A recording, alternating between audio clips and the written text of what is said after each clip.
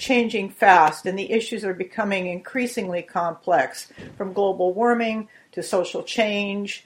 Each of us has the capacity to creatively adapt to changing outside conditions, but we really haven't tapped into that much. And of course, the aggression is a sign that we're failing to do so. My name is Donna Jones. This is the Insight to Action podcast. This is the place where you'll gain insights and inspiration from innovative thinkers and doers in business who hold a higher vision for humanity. If you're interested in co-creating the future moment by moment, this is the program where you'll meet people like you. I've been talking to a lot of companies who dare to be different, and thanks to Doug Kirkpatrick from Morningstar Self-Management, I was introduced to Matt Perez. Now, Matt is the Chief Operating Officer and co-founder of Nearsoft, Inc., which is a dynamic self-managed organization dedicated to helping software developers grow their teams. Matt's based in San Francisco area, but Nearsoft operates worldwide. Doug considers him both a pioneer and an expert in the workplace of the future, so we're going to find out why right now. Matt, when you started out in the beginning with Nearsoft, what was the problem that Nearsoft was inspired to solve at the very beginning there? Well, at the beginning, it was a very personal problem for me. I spent my whole career on the product development side. So I've been through 6 startups, worked for some microsystems for 9 years, and it was a lot of fun. Like I said, I'm always building product, right? And almost always had a component of outsourcing. And that was the thing. Everybody insisted that it was cheaper and faster and develop around the sun and all this other stuff. And so, I tried it and tried different ways, and I kept trying to make it work, and it just wasn't working. I wasn't saving any money in the end, because when you took into account the frustrations and the trips and all that, I left my last startup, and I was speaking to a friend of mine about all these problems and what I was looking for, etc. And they said, if we could do this in Mexico, it would be a no-brainer. And in terms, talking about quote unquote outsourcing, I remember going home that day and thinking, maybe there is an opportunity here if I can figure out how to do this closer. And so it went from there. So it was a personal pain that I had that I wish somebody had solved for me. And given that nobody had solved it satisfactorily, I went around and figured that if I had that problem, that other people had that problem. I talked to a bunch of friends of mine, and they said, "Oh yeah, if you were closer, it'd be so much nicer," and blah blah blah blah. That's where it started. What's fun about that story is that a lot of companies have been started through those sorts of things. If I have this problem, that's how Skype began. I mean, way back when they had a problem between the 3 of them working in Estonia and Denmark and I believe Sweden or Finland perhaps, and the only way they could solve it was by coming up with what ended up being Skype in the end. So yeah. So in other words, what the problem was initially was this whole outsourcing thing was getting extremely costly. But you've taken it to someplace different, and I appreciate the inspiration that's behind what you've done, because you've really tackled your approach in Nearsoft with culture as a competitive advantage. Right. So let's talk about what is that culture? What do you do inside that sets you apart? Because there's lots of companies that talk about it, but not that many that and they'll sell it, but they won't necessarily do it. You're doing it. Let's talk about that. Yeah. So, to be honest, it wasn't like we said, strong culture is going to be the solution to our problems and all that. It was more of a general intention that we had at the beginning. And my partner is a lot younger than I am, very dynamic guy and all that. But he was very aligned. We were very aligned in that particular, in a bunch of issues, but in this one in particular, that we said no titles. And so we started from the symptoms, so problems that I had seen before of hierarchies and going up and down the hierarchies, just to solve a simple problem and things like that. And so one of the things that we said was no titles. And one thing led to another, and we kept saying, well, let's run things more communally. And when you're small, it's easy to do it that way without any much thinking, basically. But all along I was thinking, well, at some point we're going to have to, put some structure in place and hire some managers and blah, blah, blah. But then the more we did, the more enthused we got about keeping it that way. We didn't know exactly how. We had the good luck of running into the book by Ricardo Semler called 7-Day Weekend. And that's actually his second book. He had written another one 10 years earlier, or 8 years earlier, called Maverick. And in both of those books, he describes in pretty good detail how he went about changing the culture at a basically a factory that he had inherited from his dad. They build industrial machinery for companies around the world, and they had the same problems that everybody else had, and he wasn't satisfied with how they were going about it. And he's still a visionary. He's now into education and stuff like that. But so we read his book, and it was very, very inspirational. I mean, it was one of these things where you go, the slap in the forehead kind of moment. And then we kept reading about what other people were doing, and we read the book by Chip Conley called Peak that was also very influential with us, and just kept piecing it together to make it fit for us or work for us. And then what we noticed is that the more we did that, the more obvious it became that approach, that way of running a business, people were happier, people took more ownership of the problems. There wasn't complaining per se. It was more of a, hey, this is broken, I'm going to fix it. And so it also became very obvious that it was very attractive to find new people. And, that's always been our one of our core functionality, and our big pain is finding good people to join the company. And we discovered that this approach was attractive to people, not just us, it attracted other people. So one thing led to another, and we just got more and more serious about it over time. Found WorldBlue along the way and things like that. So and we can talk about WorldBlue later. And the other thing is that it had an impact on clients also. So clients noticed that our folks were not wallflowers. They spoke up, and if they saw something wrong, they spoke up about it and went about and fixed it, etc. And it all came out of the culture that we had inside the company. So it took us a while to recognize that what we were doing and kind of put our arms around it and oh my God, this is self-management. But we went at it that way rather than from the top down, this is the way we're going to do it kind of thing. Well, I appreciate that because it's a whole lot more organic and it allows you to kind of deal with things as they surface and make decisions in the moment. Mm-hmm. One of the things that I found interesting, what you just said, is that I have heard when you bring software developers in on a contract basis into companies, there's no real attention to loyalty. There's no loyalty to the company's success. So, they bring them in for short term, and there's no real reason for anyone to sort of say, hey, this is not right, to wave the red flags when the red flags need to be waved. Right. And it sounds like what you've done by providing the space in your company, in Nearsoft, is that your people aren't afraid to sort of say, hey, there's a problem here, we need to deal with this now. And that's huge in terms of cost savings. It's huge. I mean, it's huge benefit for the customer. It's huge benefit for the individual involved in that. I mean, they're happier. They like what they're doing, and they have that sense of ownership. And I hesitate to say meaning, but they do. They can talk about it and say, this is, in fact, when you look at a lot of our guys on LinkedIn, they'll say developer, blah, blah, blah, at our client's name. So they won't, it's not that they're trying to hide Nearsoft. Nearsoft is the one right below it, right? But the one on top is the one where they're part of the team at our client's company. And I thought that was fantastic, and our clients like that as well. The business also has adapted to the model. And so, for example, we only work with companies on a long-term basis. So if somebody's on the phone saying, oh, I have a project, 3 months, et cetera, do not politely say thanks, but no thanks, because that doesn't fit. I mean, it fits our model in the sense that it will give us money, right? But that's not all there is to it. And so it doesn't fit our strategy and the way that we know can provide value on a long-term basis. We don't know how to do it on a short-term basis, not well. Well, and the other thing you've mentioned also is about happiness. And I recall a program I was listening to on neuroscience that happiness, it creates focused minds. Unhappiness is a wandering mind. It's a mind looking for the next job. It's a mind just getting through this current one. But that happiness, the capacity to create happiness in the workplace, is a competitive advantage.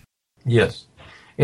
So here's the thing. So it's not just the happiness of, let's have a party. We do a lot of that. I mean, there's a lot of social interaction among people, and I think that's really core to how we operate, is that people not only work together, etc., but they go out to dinner and do things together and rent a house on the beach and that kind of thing. So that's important, but that's not really the happiness I was talking about. It's the satisfaction, I guess, that comes from owning something, it being mine. It's not like somebody's coming to tell me what to do every day, but here's a big problem. We are all working on this. How can we go about solving the problem, etc.? It's that kind of happiness that I was talking about. And the other aspect of happiness, by the way, is happiness and playfulness go hand in hand. And the more playful you are, the more creative you are. Because that means you have no fear of the environment. You're playing, you're trying ideas out, etc. And that's how creative things happen, is by people playing around with things. And in fact, you'll hear people say, "Oh, I was playing around with this, and guess what? I could do it this particular way, and it happened to be a light bulb." And so, yeah, that's another aspect of what I think we've been lucky to have in the company is people are playful. People are not afraid of trying things and screwing up, because we go, "Oh, wow, you screwed up. Don't screw up that way anymore." Find a new way to screw up. And our clients support that as well. Knock on wood, we've been very lucky with that. Well, there's some happy accidents that can come out of screw-ups, and the Post-it note was a happy accident. It took 10 years for the company to figure out it was, but that's because they didn't have that experimental creative mindset at the time. And if you don't have that creative experimental mindset, if you don't have that playfulness embedded in your working relationships and in the environment you're in, I think you're at a real disadvantage, because uncertainty and complexity demand that kind of agility, that kind of willingness just to deep dive and experiment your way into a solution. Yeah, yes, that's really key. Let's look under the hood at the inside. If we just step into the inside of the workplace culture in Nearsoft, and I know there's some people that are nervous about the word culture, so let's pretend we didn't say it, or I didn't say it from the get-go, and just say, all right, let's take a look at how you get things done on the inside. What makes you different? Okay, so if we just landed in one of our offices and looked around, it wouldn't look any different. Everybody would look the same, and the physical environment would look the same, etc. What is different is that if you ask who's your boss, or what's your manager, or because there isn't any fixed hierarchy like that. There's no a priori I'm your boss and you're this guy's boss and things like that. So that's number one. And it doesn't mean, which is another thing that people fear, is that, oh, so you have no structure. No, quite the opposite. We have a lot of structure. In fact, we have more structure from my own experience, right? We have a lot more structure at Nearsoft that you would have if you were just, me or my partner running the show. Because then, in that particular case, the only structure you need is go ask the boss.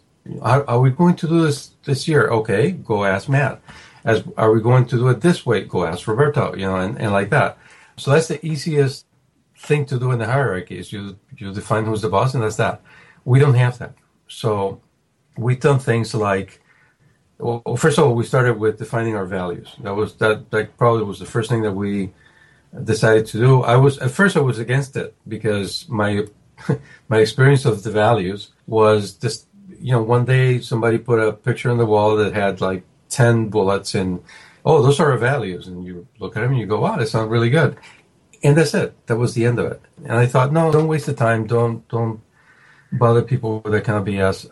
But we listened to actually Tony Hsieh talking about how they define their values, etc. And we thought, okay, maybe it does make sense. Let's give it a try. And we defined it. Now, how we define that, I think it's important to describe that little exercise, is we used what are called innovation games. You can look it up, innovationgames.com or Cantaneo.com. And so anyway, so we read the book and knew Luke and stuff like that. And so we went about playing a couple of innovation games to define our values. We were about 50 people at the time, and broke up in about 5 or 6 teams. And every team decided, first of all, what was important to them individually. Then we put together as a group what was important as a group. And then we ended up with 14 candidates for values. And we played a final game called Buy a Feature. And buy a feature is basically you list these 14 things, you give people quote unquote money, and they get to invest money on one feature or another, or in this case, one value or another. And really the magic of that process is the discussion that goes on, because it's down to things that are very important to people, people will speak up, even the guys who normally don't talk. In fact, I was in my team. Roberto and I and a couple of other people didn't participate directly. We were the note takers and picture takers and things like that.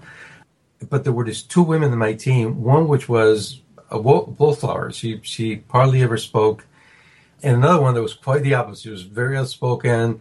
Very much of the typical leader type of person. And we were down to the fifth, which was going to be the fifth value. And it went back and forth, back and forth. And guess what? The wallflower, quote unquote, was the one that had won the day. The other woman embraced the values, not like okay, well, I give up. No, it was more like, yeah, let's do that. And he brought out in her. So I thought, if he did that for her in that particular situation, this is a good technology to have. So we used Innovation Games in quite a number of other times, but particularly when we have to do these kind of group decisions, and with big teams, you can't just bring everybody in the room and hope to God that it works. You have to have some structure again around that. So we used that quite a bit. We used it again when we were defining our mission. We defined a 5-year mission back in 2012. That's also part of the structure that we have, and use a similar kind of process to get at those 4 points. So there's the decision matrix that we define also as a team, and that defines about 24 or so types of decisions. So not specific, decision or that, but the types of decision. By types, what do you mean by types?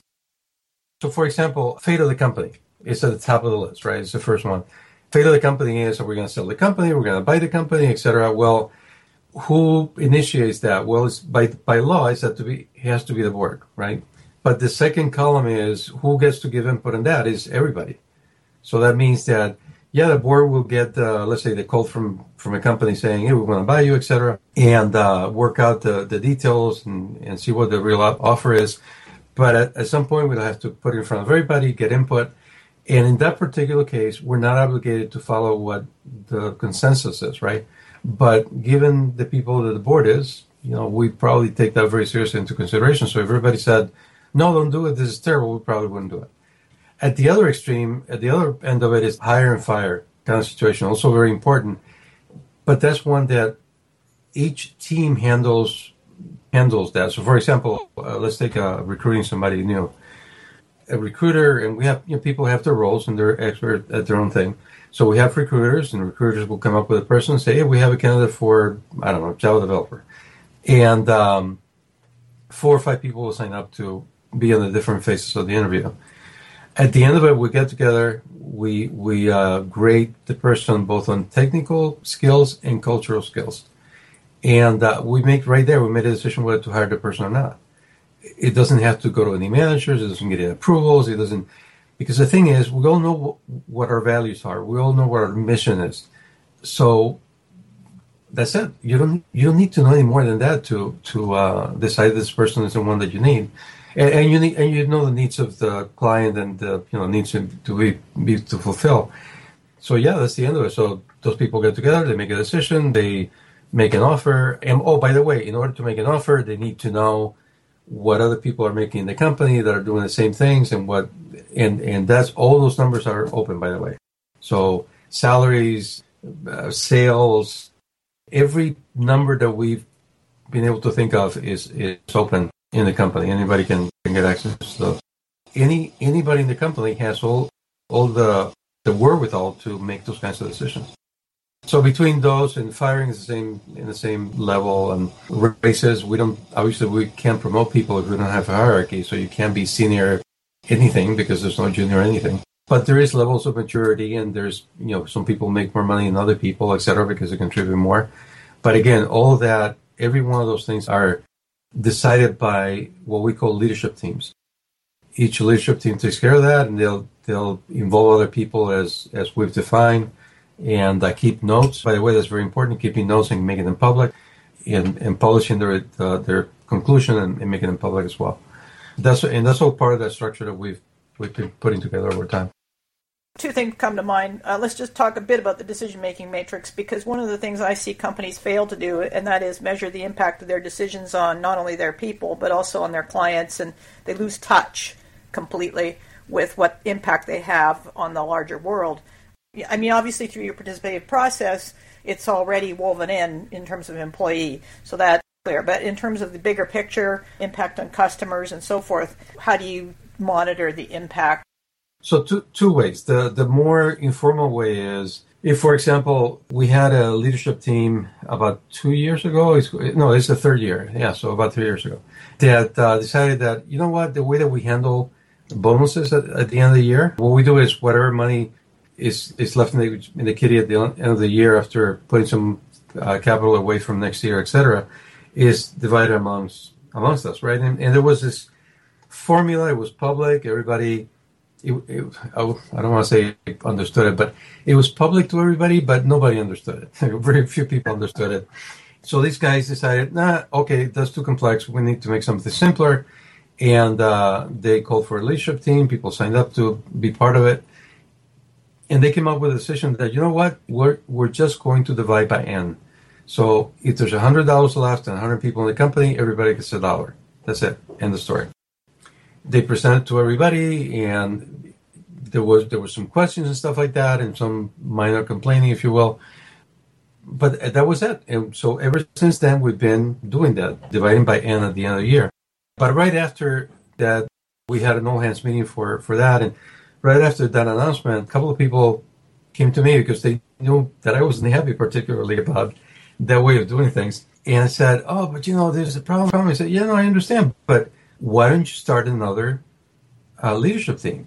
Let's give this guy a year, because that's been the agreement. Is we're going to give this guy a year to see how it works, and then you start another leadership team. And guess what? Nobody has. So that, in a sense, is a measure of, are people so unhappy with it that they're going to bust? Well, since they haven't started another leadership team to create an alternative system, then it's probably okay. They're probably happy with the way it is now. At the other extreme, a more formal way of doing it is we're part of, and we've been doing this since 2008, we use Great Place to Work.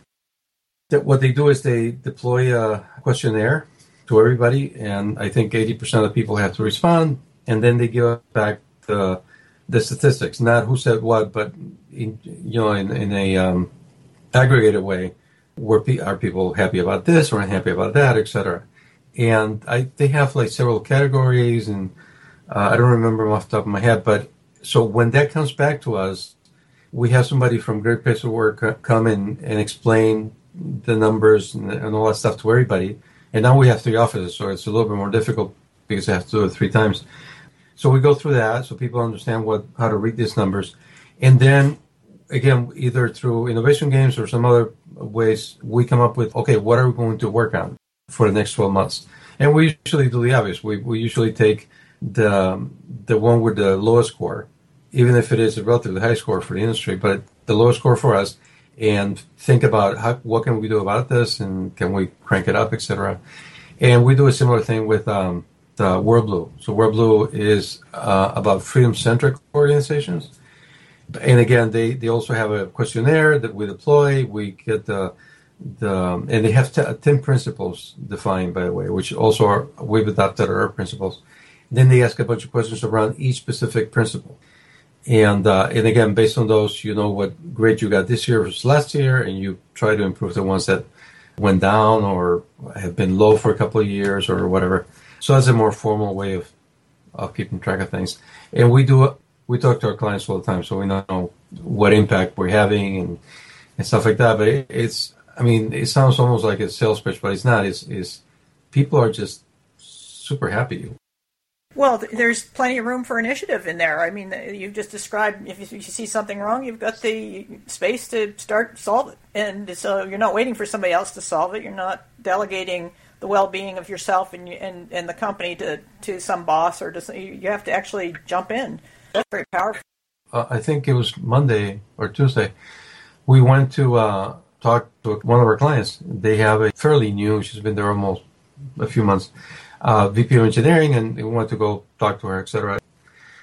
And it was funny because, quote unquote, her complaint was that sometimes she couldn't tell who was Nearsoft and who was, their direct employee. So, I thought that was great. And she thought it was great too. She wasn't complaining per se, but she says, sometimes we're doing our financial planning and stuff like that, and I have to ask people, but wait a minute, is this person an Airsoft person or one of ours here in San Francisco? But I mean, it tells you that the teams are so well integrated that that's an issue.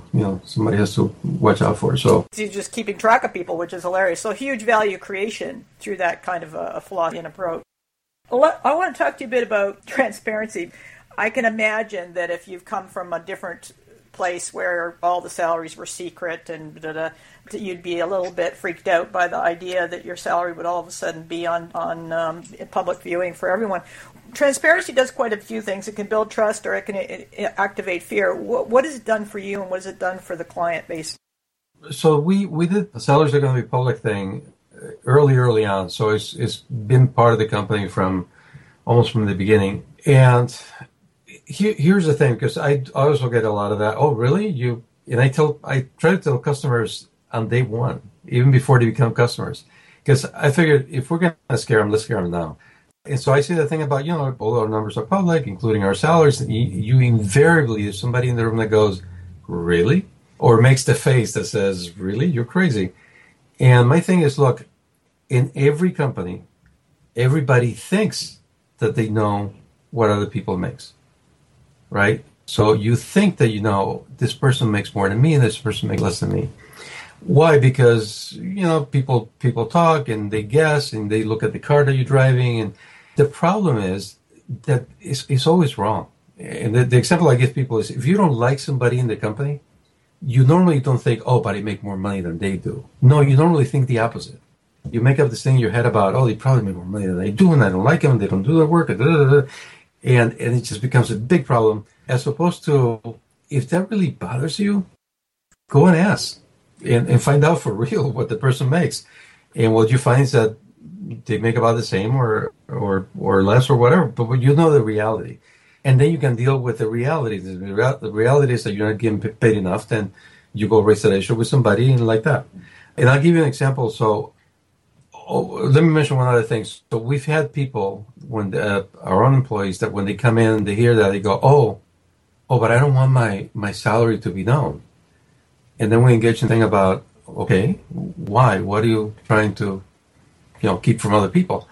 And it's like, well, if I'm making enough, then I'd be embarrassed. Well, no. If you're not making enough compared to the other guys, that's a problem. You should bring it up. We'll fix it somehow. And then you see the light comes on. It's different in different cases. But we had a case, this was like 4 years ago, of one of our guys, the guys in the team, that normally people walk in and say, oh, we need to know what developers make or whatever it is because we're doing somebody's assessment and then we're going to do a review of their salaries and whatnot. And this is, another leadership team doing that. But normally people don't ask for everybody's salary. This guy did. He walked into accounting and he asked, I think we had 2 people in that area at the time, and he asked for everybody's salary. And so the controller asked me, he says, can I give him? I said, yeah, it's public. I mean, why couldn't you? And so she did. And about 3 weeks later, he sat me down, a couple of other people, and showed us this analysis that he had done of salaries and what people were making in different levels that he had made up. And he had done this terrific job of analyzing our salary history. It made it very clear that we had some things to take care of. Again, it was a benefit that I didn't think of, didn't expect, and it came from this guy's individual curiosity, and he wanted to know, and then discovered that things were not what they should be.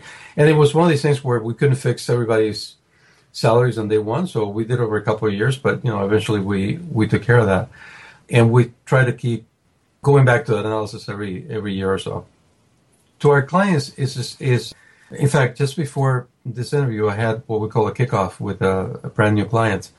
And one of the things that we say is, look, if there's any problems with the individual in your team, first take it up with that person. The team should talk to them. If the team, can't resolve the problem, then involve me or whatever. But first talk to the person. And then there's a question of, well, but can I talk to them about, how they're behaving or their performance? And go, yeah, that's exactly what I want you to talk to them about, because then you can directly say, hey, look, this didn't happen and that didn't happen, as opposed to me saying, well, such and thus says that you didn't do this, or this didn't work as well as you promised, or whatever. Why put me in the middle? Go talk to the person directly. They're adults, and you guys will figure it out. And only if things get out of hand, then drag me into it. I've never been dragged into a problem. Things get resolved, and oftentimes I don't hear about them. And that, to me, that's the ideal way of doing things.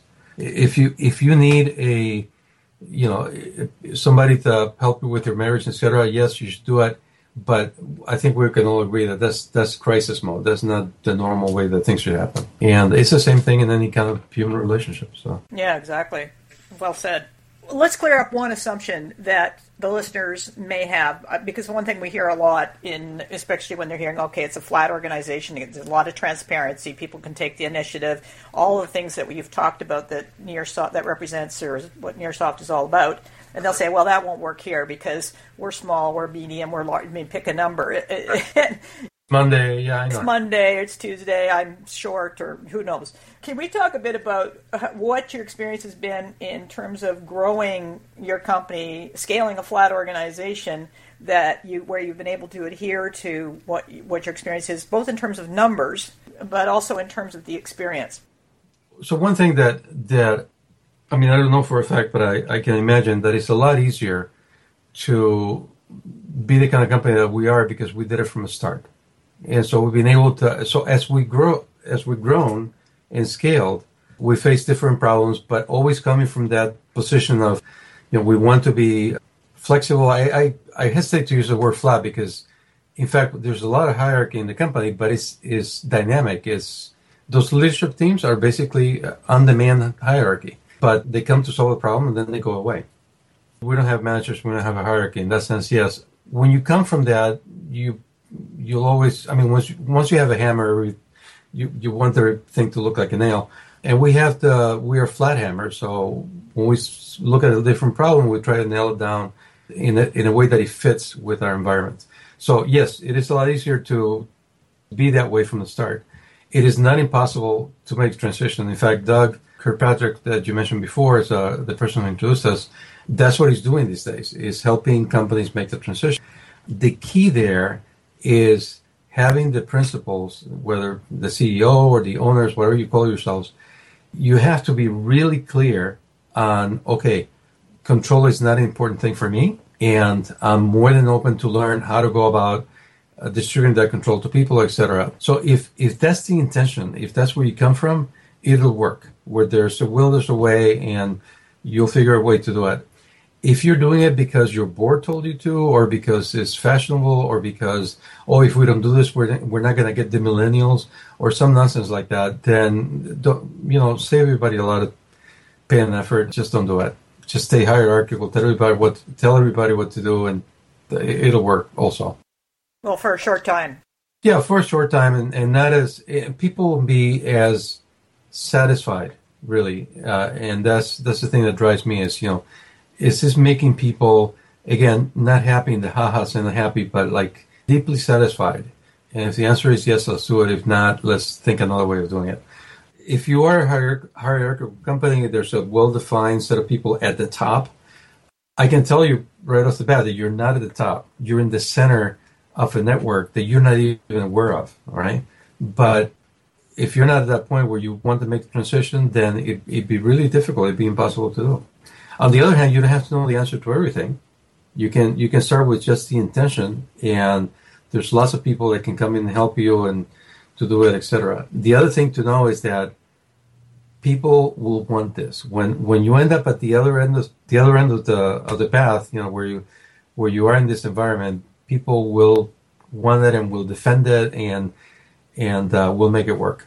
Because I also heard people say, well, I'm more than happy to do it, or more than willing to do it, but my people are not up to it. I would have to fire a bunch of people. No, people, look, those same people that you claim are not ready for it, they're adults. They go home, they make huge decisions about their lives and their families' lives. And, do we buy a car? Do we spend money on this? Do we do that? Do we move to a different place? They're fully functional adults. They become children when they come in the door of your place because that's the way that things are structured, right? And if you want to go number one or number two, they have to raise their hand and you get to say yes or no. Forget that it's an excuse. People are capable of doing this. Well, you've just given some great tips for anyone else, any CEO, prospective startup standards on how to actually go about this. So that's fantastic. I think the key thing that I appreciate about what you've just been saying over this conversation is that, and we've heard this before, but you've, again, taken it apart and looked at the mechanics of it, is that you can have hierarchy, but it's how you use the power. In this case, you've got hierarchy, but you're distributing your power. So, you don't have to get rid of hierarchy per se. It's more about how you use, how you distribute the power inside the company. Right. And unfortunately, titles have having people with titles, I mean, theoretically, that's not a problem. It could be people could have titles, but it carries so much baggage in our larger culture. We started by getting rid of those. I mean, so my partner and I are the CEO and the COO respectively, because we deal with the outside. And we tried at the beginning to say, oh, we're co-founders and things like that. And invariably people would go, yeah, but what do you do? What's your role? And okay, I know what you want. I'm the CXO. Okay, so just pick a letter. But no, we eventually said, okay, you're a CFO, the COO, you're a CEO. Okay, fine. And so we introduced ourselves that way, but it's outside. On the inside, we're just us. And in our roles. So if it comes to sales, if it comes to strategy, those are our roles. But for example, I don't go into a recruiting team and tell them what to do, or I tell them what I need, and I work with them, et cetera, but not, oh, you have to do it this way, et cetera. So no, it's absolutely not that way. And, well, it's funny what you've mentioned, because I've interviewed on one of my webinar series that I was doing a company in Stockholm. In Sweden, you don't have to have a CEO, so they were just able to get rid of the position altogether and distribute the responsibilities throughout.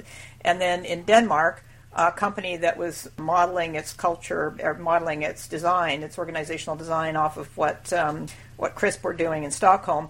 In Denmark, you have to have that name, that CEO name, and so they have it, but on the interview I did, the CEO is the only one who doesn't have a name tag, so it's just they've done it in name only. But you've raised an interesting point, because there's so much security about the label, especially North America, where we just need the label. Oh yeah, now I know what you're doing. You're the boss. It's like, yeah, no, that's not the case actually. So I think we're going to undergo a massive shift in language, letting go of fixed set mindsets around what language is all about as well.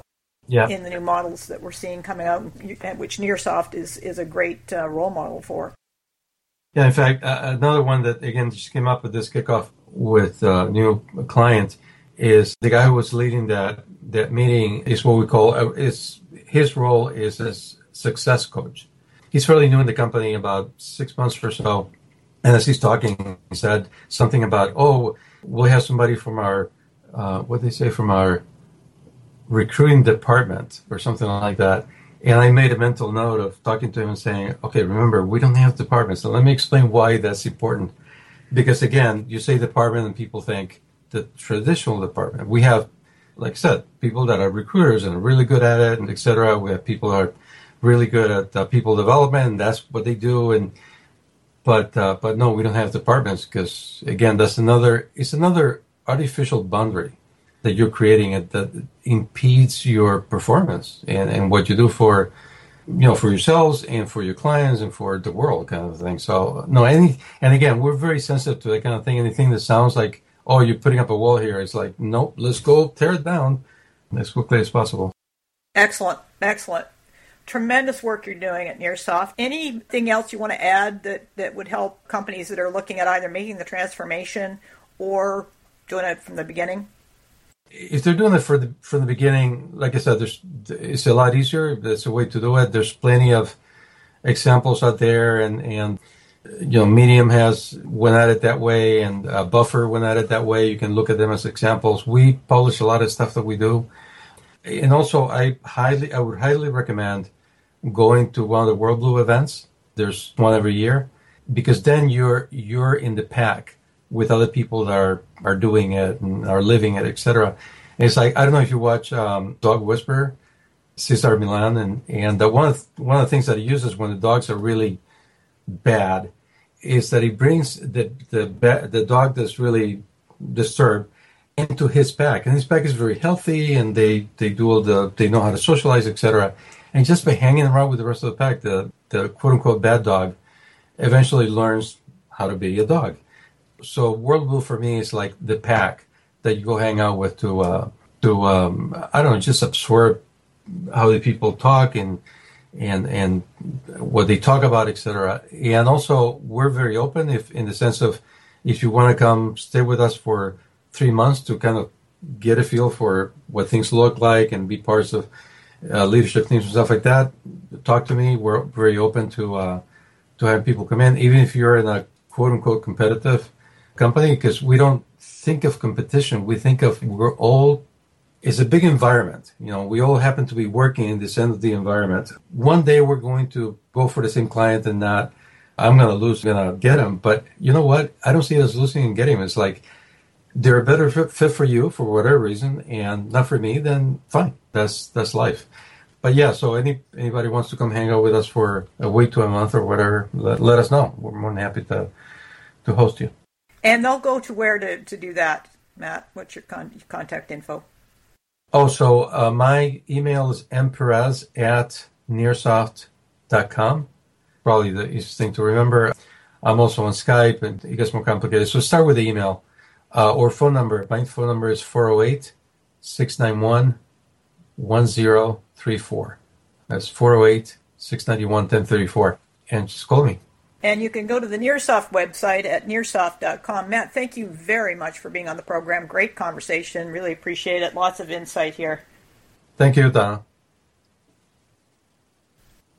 I'm Donna Jones. I provide personal growth for business, mentoring leaders and decision makers who are really ready to adapt their awareness and inner skill set to both meet and match the complexity and speed of change. I also bring intuitive insight into decision making and leadership expansion so that collaboration can benefit from conflicting perspectives and higher trust.